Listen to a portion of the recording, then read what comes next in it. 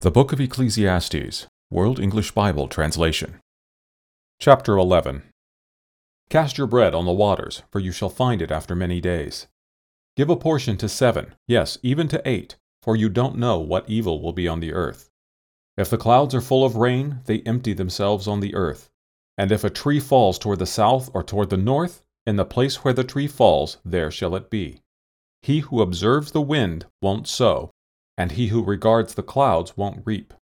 As you don't know what is the way of the wind, nor how the bones grow in the womb of her who is with child, even so you don't know the work of God who does all. In the morning sow your seed, and in the evening don't withhold your hand, for you don't know which will prosper, whether this or that, or whether they both will be equally good. Truly the light is sweet, and a pleasant thing it is for the eyes to see the sun. Yes, if a man lives many years, let him rejoice in them all. But let him remember the days of darkness, for they shall be many. All that comes is vanity.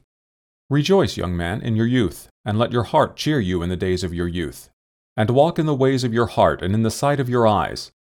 But know that for all these things God will bring you into judgment. Therefore remove sorrow from your heart, and put away evil from your flesh. For youth and the dawn of life are vanity.